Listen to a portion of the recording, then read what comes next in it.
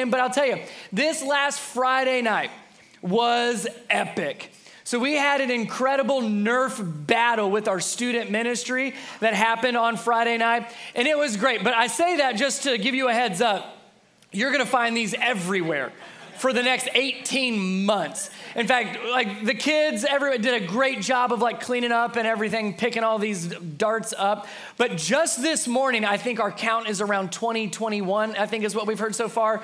Make that 22. But that's just great. Like you want to see that kind of thing happening, especially in our middle schoolers. Love seeing them have an absolute blast. But to see that, like I wanted to witness it with my own eyes. So I brought my kids, my 3 kids, like, hey, let's just go see. They're having this really cool Nerf war. Let's just go see what it looks like. We'll say, hey, give some high fives, and then we'll head on out from there. So we show up, and we just get to witness what like 30 plus middle school plus leaders look like throughout this whole building with Nerf guns, Nerf battle, and the whole thing. And like I said, we intended to just come and watch, but it didn't take but a couple minutes for my kids to be like, oh, we're staying, right? And then all the leaders are looking at me like, you're staying, right? So we went from watching to being warriors within just a couple minutes. And so we got our bandanas on, his green team versus the orange team. I had my daughter with me. We're running around. Man, we had so much fun. It was a blast. I shot one of our parking lot volunteers right in the forehead. I got shot multiple times, but it was a blast. It was great. But what made it fun and super engaging was we went from, me at least, I anticipated just watching. Let me just come and observe what this is going to look like with a bunch of middle schoolers on a Friday night. I don't want to participate. I just want to watch. But then something changed where, no, watching wasn't enough. I wanted to participate and to be engaged. And something changes when we don't just observe, but we get engaged and participate. We see that with Jesus. Jesus came to earth not to just watch us, not to just observe us, not to just see what life is like for his creation. He came to be with us, to be a warrior with us, to fight alongside of us and to fight for us, to experience all that we experience here on earth, to feel what we feel, and to truly be with us. John chapter 1 says it in a lot better language. John chapter 1, verse 14. So the Word, and the Word, when you see that, especially in all caps, is referring to Jesus Christ. So Jesus, the Word, became human, and he made his home among us. And look, he was full of unfailing love and faithfulness. And we have seen his glory, the glory of the Father's one and only Son, Jesus. He came to not observe, not to just check things out. He came to participate. He came to be engaged. He came to be a warrior alongside of us. This entire month, every week in August, we've been looking at specific stories throughout Scripture where Jesus felt what we feel, where he experienced what we are currently or have or will have to navigate and experience. So we've seen stories where Jesus was rejected and insulted like us. We've seen stories where Jesus was experiencing difficulties and trials and temptations like us. We've seen Jesus deal with tiredness and exhaustion and busy schedules like us. But unlike us, he did it perfectly. He did it without sin, Hebrews tells us. So the whole point of what we've been trying to do is each week see what Jesus has gone through, that we go through, so that he can help us. We're told that we find grace and mercy and help when we come to him who's already walked through it and experienced it. So I hope you find joy and even peace in that. That whatever you're walking through, whatever you're dealing with, whatever you're feeling, whatever you're experiencing, Jesus has been there, done that. And he came out perfectly on the other side. So may we find our hope and our help only in Jesus, because he doesn't just know about us, he gets us, and he knows what it's like to truly walk in our shoes. So as we wrap up our series today, we're going to be in John chapter 11. If you've got a Bible, be there. We're going to go through a story there. If you don't have a Bible, we've got a stack of Bibles right outside in the lobby. Make sure you grab a Bible. That is our gift to you. The best gift I know how to give is a Bible for you. Before we jump into the story, though, let me give you a little context, though. We're going to see Jesus experience heartbreak. He's going to experience grief. He's going to experience sorrow because of the loss of a close friend. close friend of his named Lazarus is going to pass away, and he is going to experience the grief and pain of losing someone. Now, just by me saying that, I know that that is already going to stir up some things inside of you. We all experience grief from all kinds of different reasons and things and because of different situations. That grief, typically we associate that level of grief and that level of sorrow that's usually in context of losing someone dying and passing away. But we can grieve all kinds of things. Anything that we care about that is no longer with us, or maybe it's been changed and is now different, that's something that we can grieve. So maybe you grieve losing a job. Job you had, you no longer have anymore, so you have sorrow and grief attached to it. Maybe you have grief around a marriage that is falling apart. It's not the way that it should be. This isn't what we should or could be, so you grieve the relationship. Some of you parents have sent your child off to college. Some of you that's grief, some of you that is reasons to celebrate. I will let you determine which camp you fall in. Maybe a little bit of both. You cry, then you're excited, then you cry some more, and then the husband's like, oh, I don't know what to do with this. So you're probably somewhere in between. We can grieve all kinds of different things, but especially the loss of a relationship. But what we're gonna see is grief is a good thing. It can be used for good. We're gonna see that our grief can actually bring about the blessing of comfort. We're gonna see that our sadness can help us rediscover joy, and the deep sorrow that we feel when someone is taken away or when we lose or when something in our life changes, we're gonna see that sorrow can actually point us to hope. Jesus is gonna show us personally that it's okay to grieve. It's what makes us human. But there's also a right way to grieve. Now, with all that being said, easier said than done. I get it. That grief is not a one and done thing, and a short message on a Sunday morning is not gonna solve all of your grieving processes or problems. So let me just say this.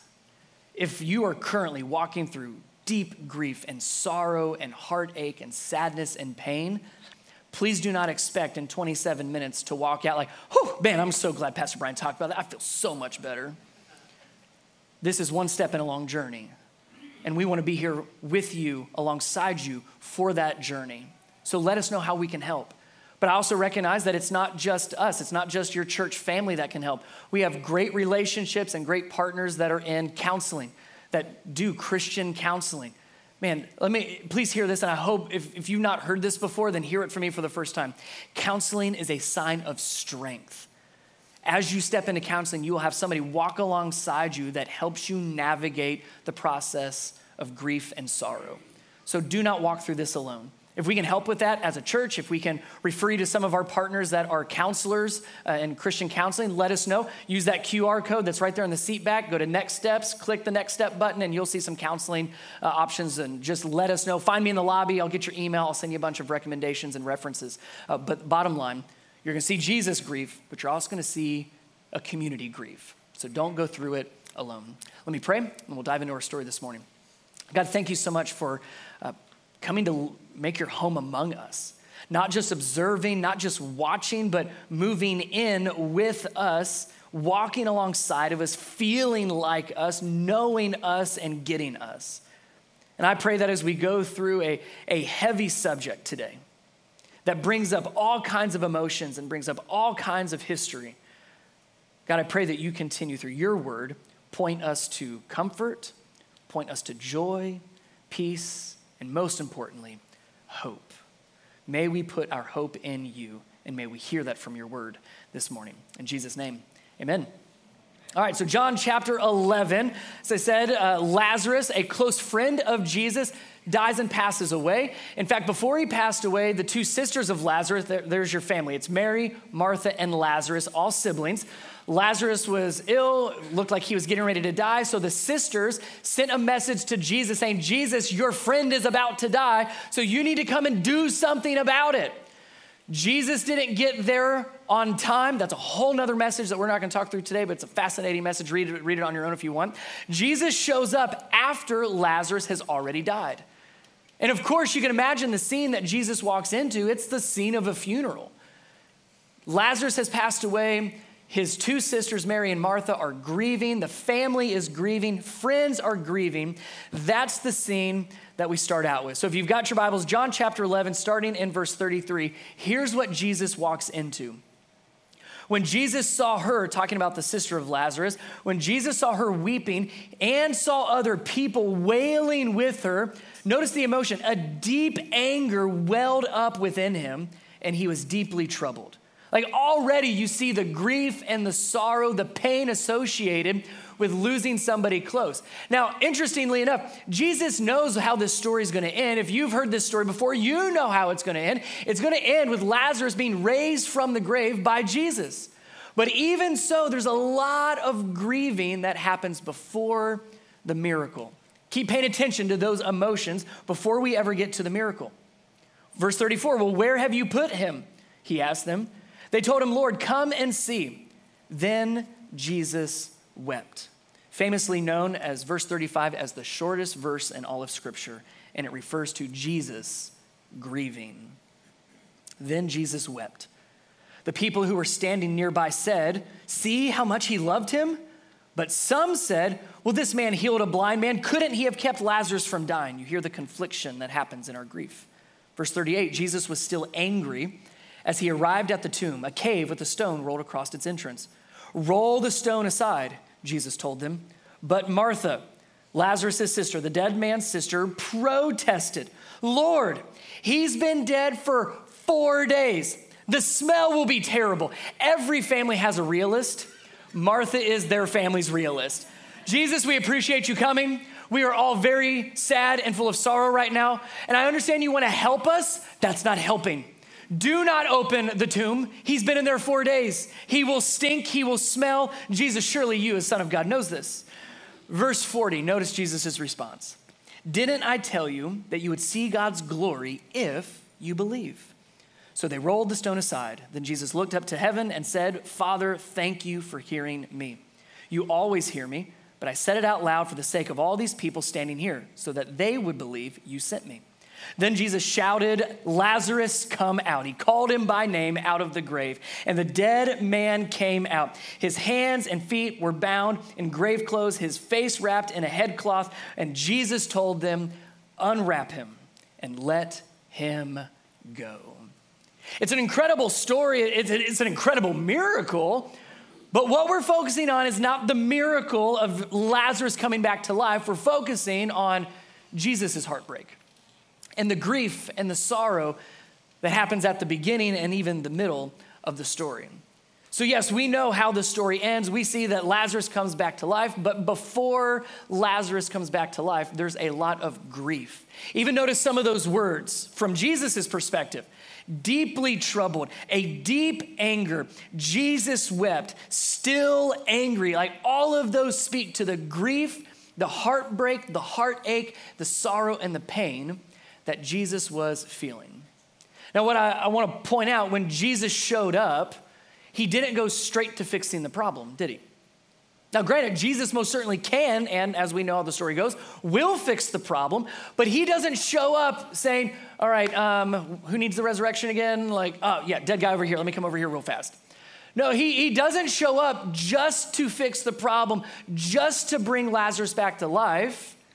Yes, the problem is Lazarus died, and yes, Jesus has the power to raise him from the grave, so we have a problem, we have a solution, but Jesus didn't seem focused, hyper-focused on the solution yet. He showed up not to solve a problem in a very stoic, detached manner. Where's the problem? I'm the solution. Now it's fixed. Moving on. He showed up and felt the grief and felt the sorrow and allowed himself to experience heartbreak. Before Jesus ever solved any problem, he grieved, he wept, he experienced sorrow. Before he fixed it, he felt it. And some of you need to wrestle with that. We just get into fix-it mode. Well, here's the problem, here's the solution, here's what we need to do. Great, let's move on. Before we jump into just fixing things, can we slow down and experience the heart behind it?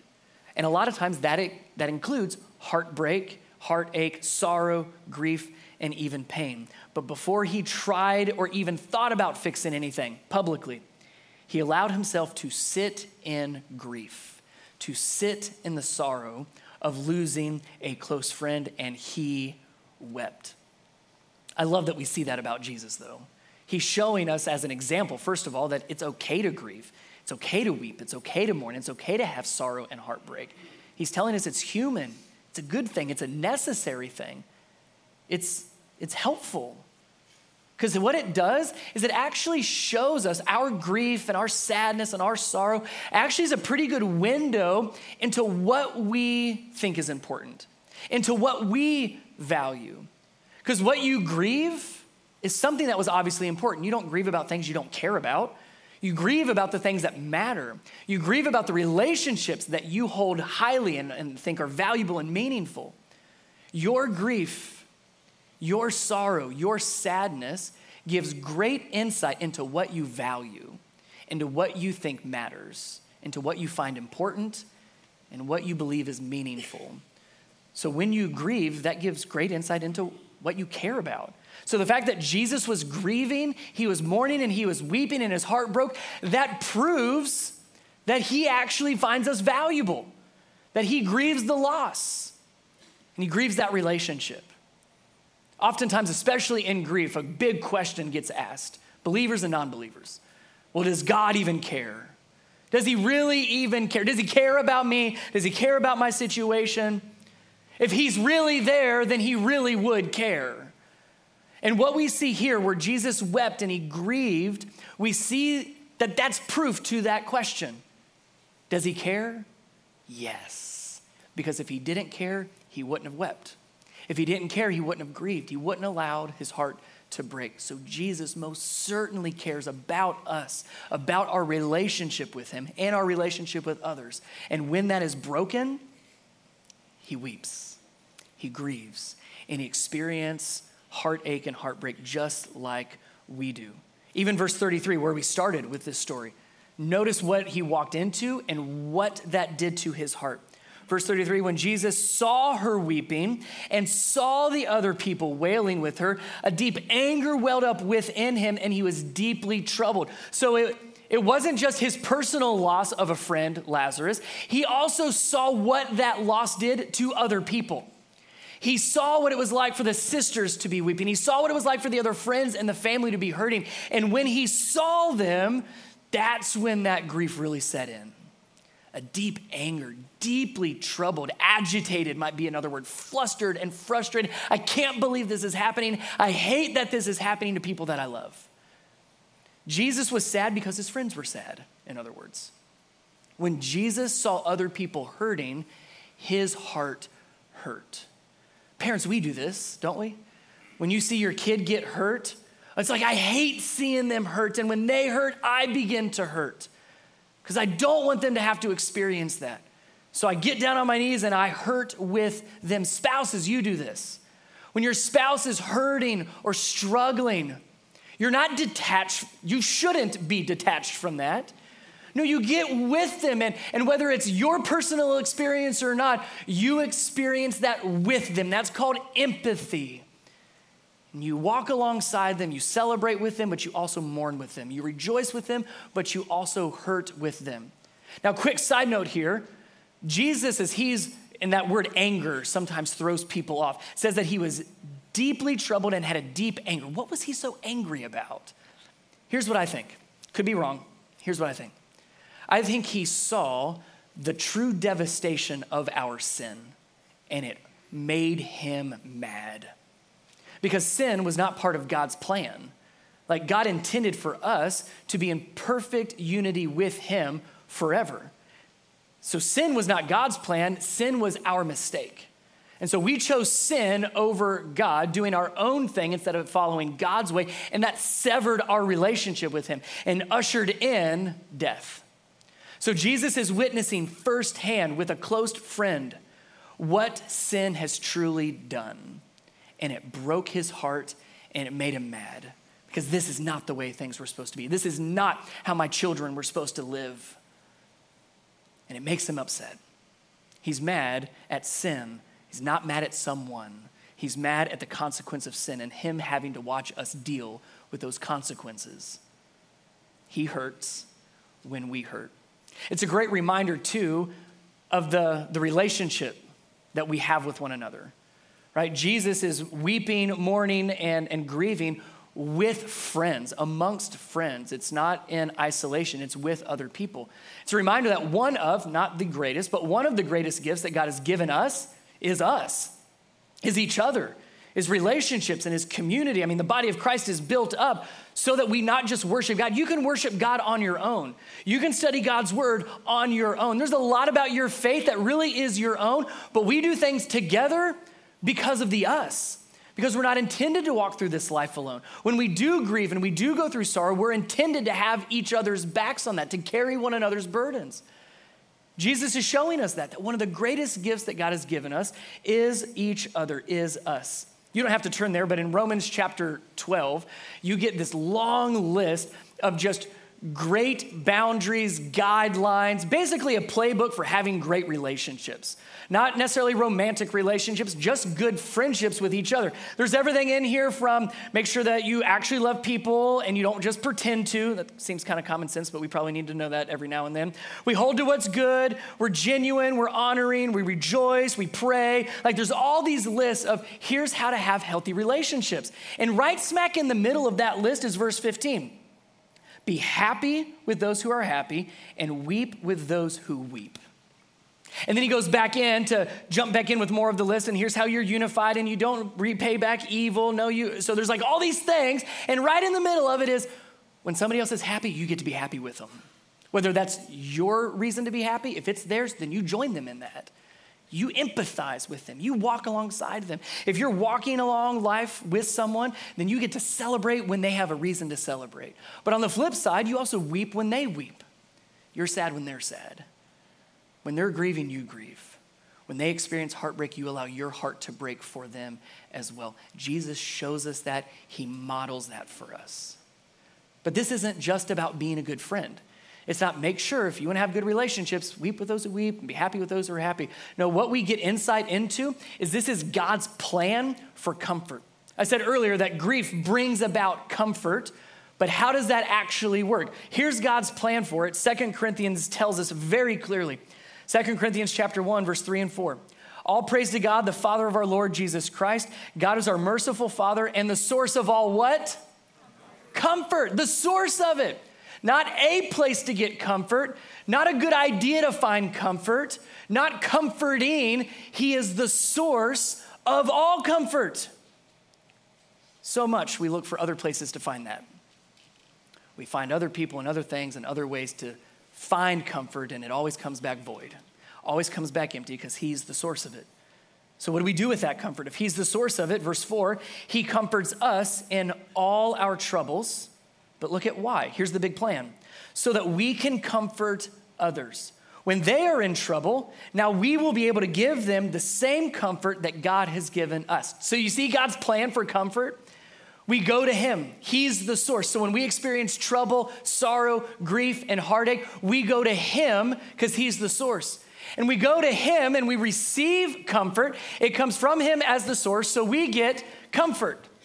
But what are we supposed to do with that comfort? Do I just hold on to that comfort? Is that just comfort for me and nobody else? Now that I've experienced grief and sorrow, I'm so glad that I went to God to receive my comfort. What do I do with it? What scripture tell us? We're supposed to give it to somebody else. So somebody else that has experienced heartbreak and comfort, they get it, and then it goes to somebody else, and then somebody else, and it's still going. One more now. Whoever that lands on, hold on to it all the way in the back. Your job is to hold on to it the rest of service. Can you handle that? Are you sure? You want to have one of the kids in the front row hold it? I'm just kidding. They're like, I got it. Please hold on to that. Do not send it up here. Love you guys. That's how comfort works. Is we go to God who's the source of all comfort. And yes, we receive comfort from all of our troubles, but we do so with the intent of now being able to comfort somebody else.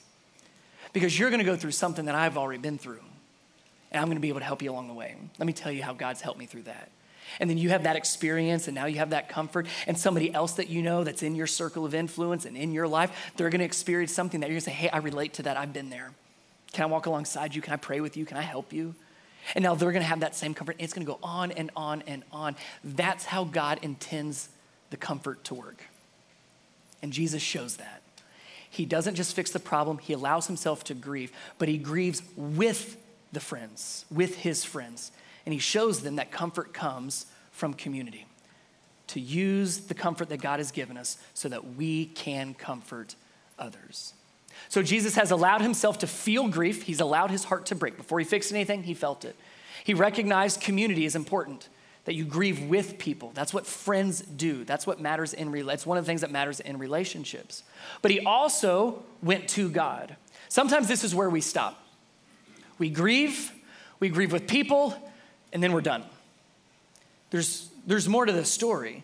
No, our grief should drive us into the arms of the Father. Our grief, our sorrow, our pain, sadness, and heartache should drive us and push us and move us to God.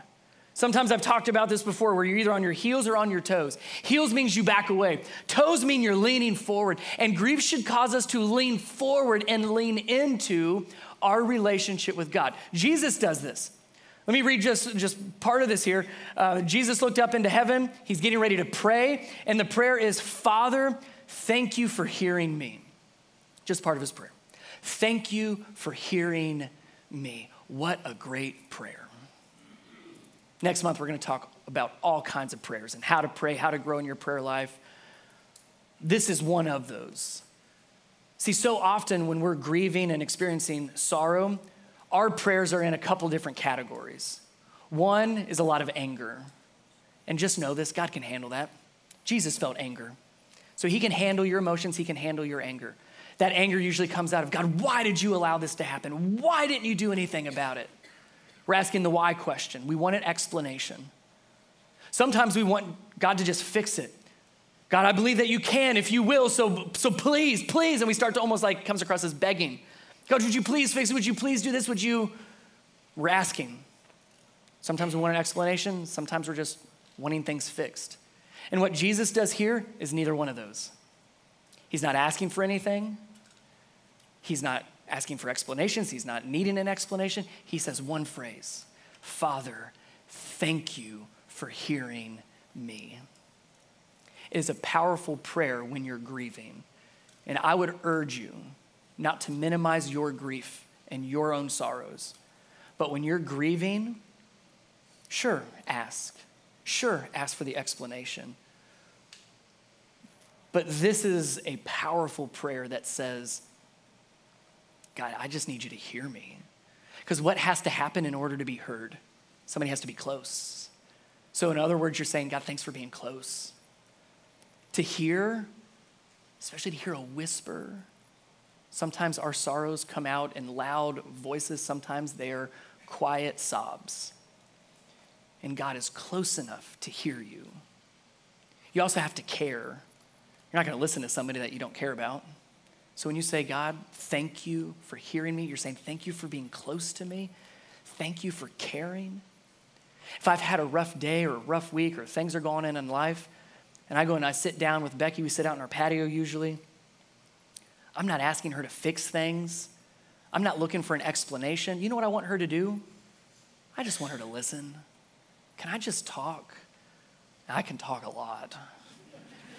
Can I just share and tell you what I'm thinking and feeling? And I don't know what the fixes are, and I don't know what to do, but can I just talk? And she'll just listen.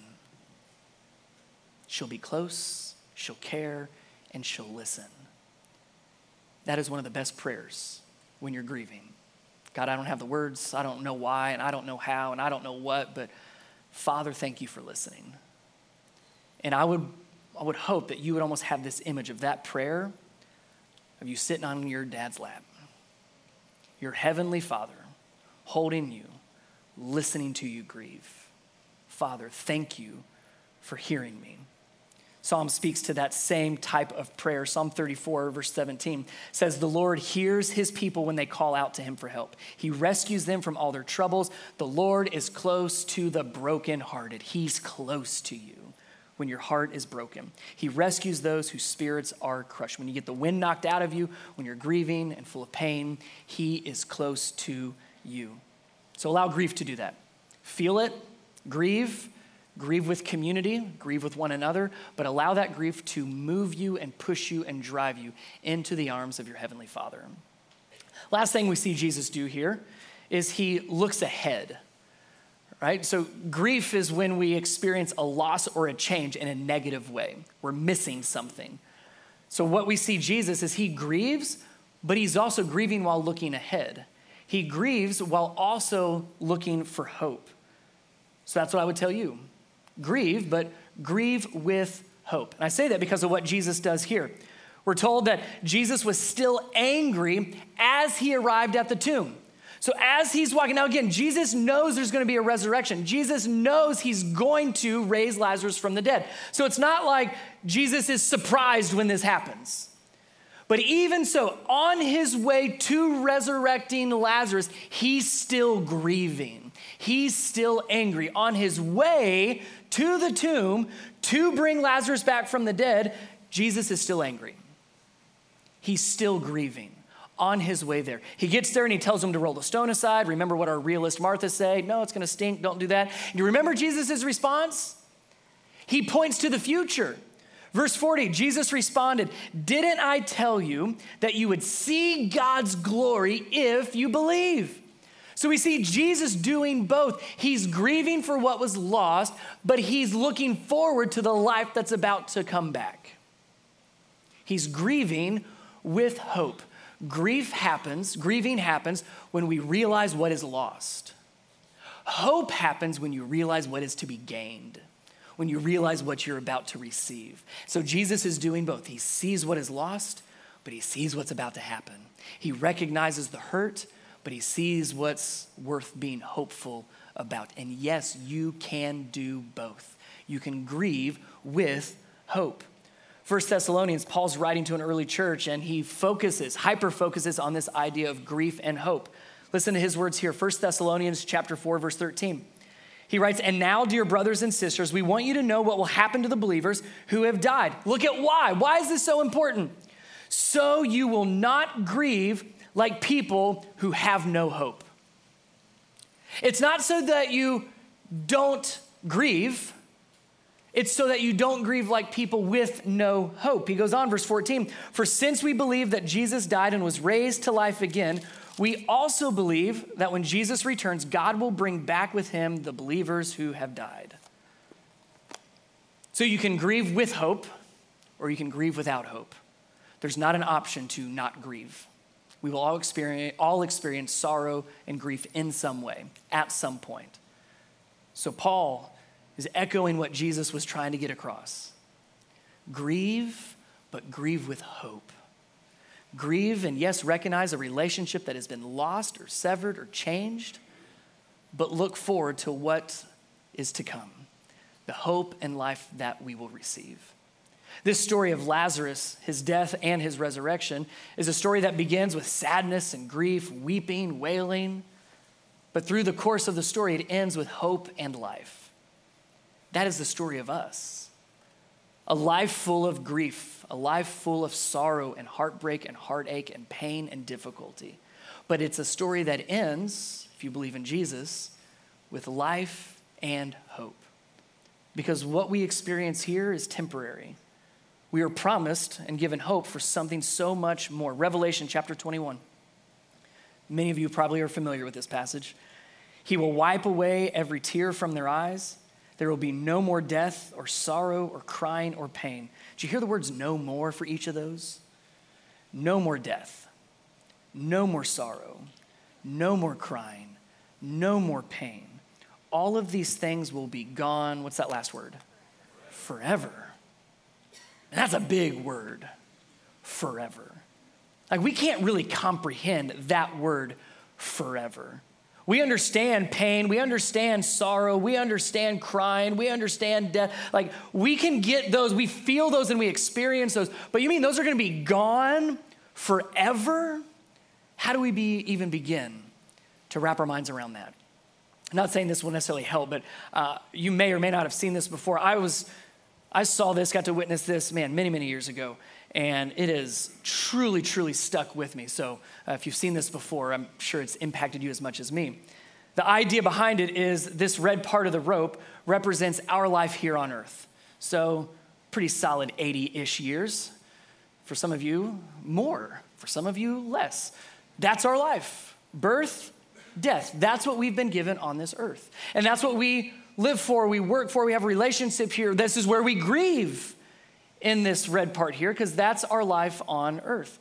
But what we're told is, well, that's not everything. We're told we're given eternity that goes on forever. So if the red part is our life here, then the rest of this rope that goes on and on and on and on and on, that's eternity.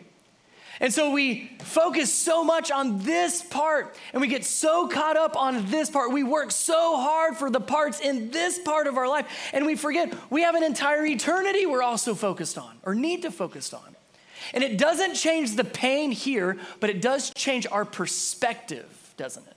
That's how you grieve with hope. I can grieve something in this part right here, but I grieve with seeing the hope of eternal life. The hope where there's no more pain, no more crying, no more sorrow, that it's gone. What was the word again? Forever. Now, does that mean that these parts in our life don't matter? Of course not. It absolutely matters. The decisions we make here actually impact our eternity. It impacts where we are forever. That's why we always say here every single Sunday, put your trust in Jesus. Because your trust in Jesus today doesn't just impact you for the rest of this life, it impacts you for the rest of this life as well. So yes, we grieve. We're going to grieve parts of our life, but don't miss the eternity. Don't miss what forever looks like either. As a pastor, I have the privilege of being with people in their highest of highs and their lowest of lows. That means a lot of weddings. That means a lot of funerals.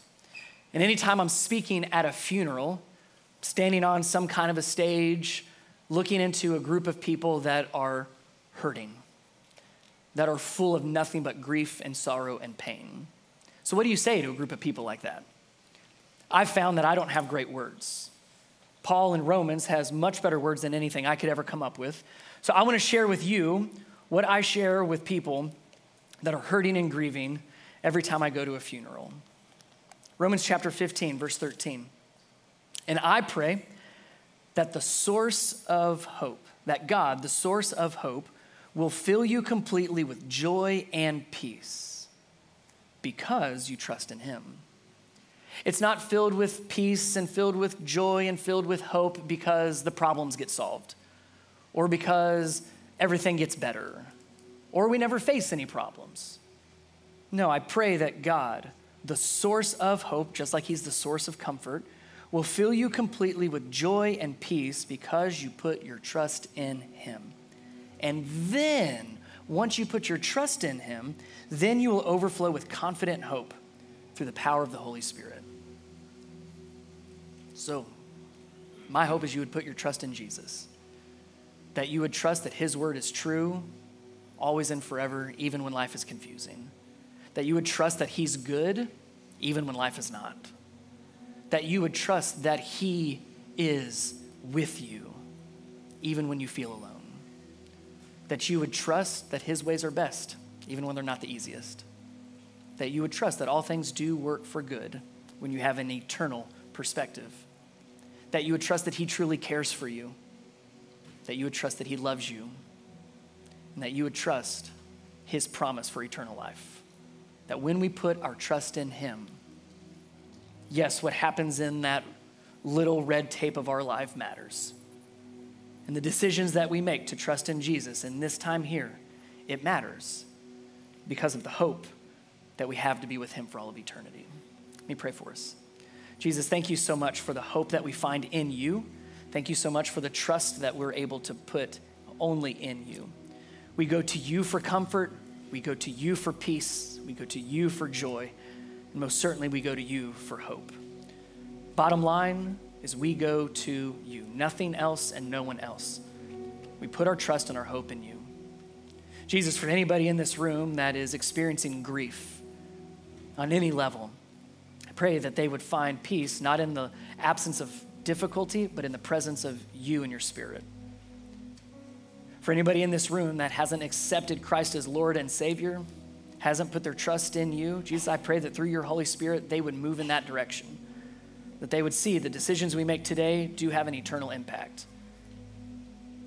For anybody that has given their lives to you, Jesus, but is just struggling, I pray that we would run into our Father's arms and recognize that when we come to you, the burdens don't go away, they just get transferred.